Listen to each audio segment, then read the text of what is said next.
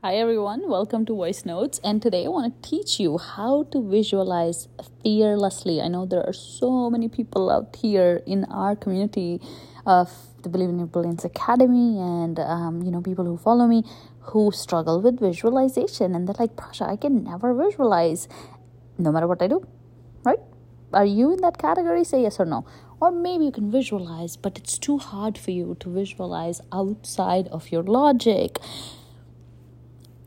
And it may feel a little bit woo woo wah wah out there, and you're like, ugh, logical people don't do these things. Logical people work on their goals and make them happen. They don't sit and daydream. They get things done. Yes and no. Visualization is actually way more than manifestation, way more than, doing it for the reasons of creating your own reality. Today I want to teach you visualization like a skill, because it is a skill. If you're going to be a leader in the industry, visualization is going to be a really, really cool skill to have. In fact, not only cool, but very important skill to have. Because think about it. If somebody's a CEO, they need to clearly know where they want to lead the company. They need to have a vision. They need to be able to then, have the vision, have the clarity, know exactly the things they want. They need to know the details of what they want their company to do. But then they need to be able to communicate that to their hundreds and thousands of employees to bring it to life. Nothing in this world was created outside of your mind first. Everything is created in the mind first as a vision, and then it's created in physical reality. Do not think of this as manifestation. It's really the process of creation. That's how it works. Look at the phone you have. Somebody thought about it before they created it. Look at the car you drive. Somebody thought about it, then they created it. And how did they think about it? They thought about all the details of it. How is it going to look? What's going to be the color? What are the features it's going to have? Like, really, that's what entrepreneurs do. They sit and daydream, visualize solutions for you so that you can have them in physical form. Another industry that uses visualizations really well is the movie industry. Why do you like it so much? Because it's literally a figment of someone's imagination. They think of it first. They clearly visualize it. In fact, 90% of the movies till date have hand-drawn storyboards. What is a storyboard? They actually draw their vision of what every single scene is going to look like. Can you believe it? That is how they decide camera placements. That is how they decide how the movie will be shot. That is how they decide how many cameras they're going to need. It is epic how these people visualize things to what details. Just for 1 minute when you're watching a movie, just think about all that goes into creating it.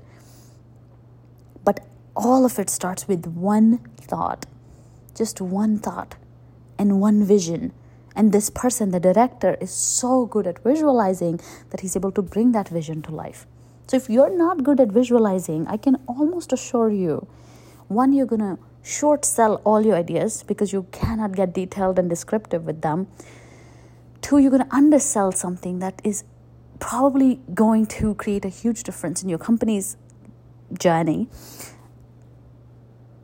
And it can create a lot of great opportunities for you too. So visualization is like urgent. You need to visualize.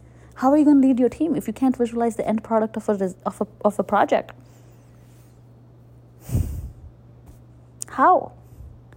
People who can clearly visualize the future are the ones who become excellent leaders and motivators for others. So visualization is a tool that you need right now. Okay? Now, let's move on to how you visualize.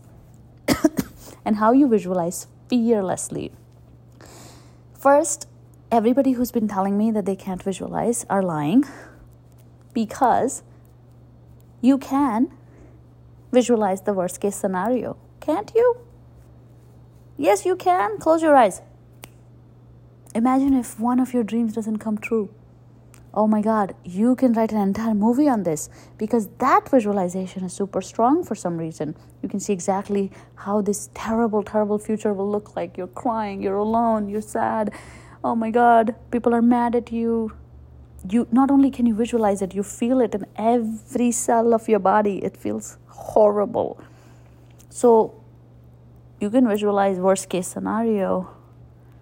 Why can't you visualize best case scenario? Because visualization as a technique is the same thing. It's just that you're very passionate about worst case scenarios, so you pay attention and you add colors to it and you create new storylines of how it'll all go wrong. And you use your imagination for the wrong reasons. But you can visualize best case scenario in the same way that you visualize worst case scenarios. You just have to create enough focus, attention, positive attitude to be able to channel that energy into this vision.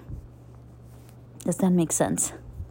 One of the best ways to visualize is really watching movies. Great way to visualize, because it really makes you, be a part of that reality. See successful people's documentaries. Really start putting yourself in the shoes of the others that you want to be like. So that's external visualization. The other way to visualize is to close your eyes and really meditate. Right? There are some guided visualizations available out there. We have a guided visualization. If you need it, let me know. I'll share it with you.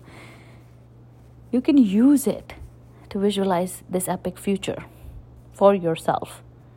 So do not feel that visualization is not for you just because you couldn't sit for 5 minutes and think of the best case scenario. If you can think of the worst case scenario, you can think of the best case too. It's just you have to hold your focus and attention in that positive space for a little bit longer. Another way to visualize is to actually physically go to places, things, and events that make you feel like you can visualize. This is my favorite way. When we were going to buy a house, I couldn't visualize the house. I was like, what would it look like? I don't know. I've never been inside a house, to buy. So I started going to open houses. And that's how I started visualizing our house. And suddenly one of the houses showed up and I'm like, this is how it should look like. And that's how I visualized it. Okay. I want to visualize TEDx, but I'd never been to a TEDx event. So I went to a TEDx event in Boston. And literally the entire time I visualized myself on stage because I was already there as person, right? And 2 years later, I was on the TEDx stage, right?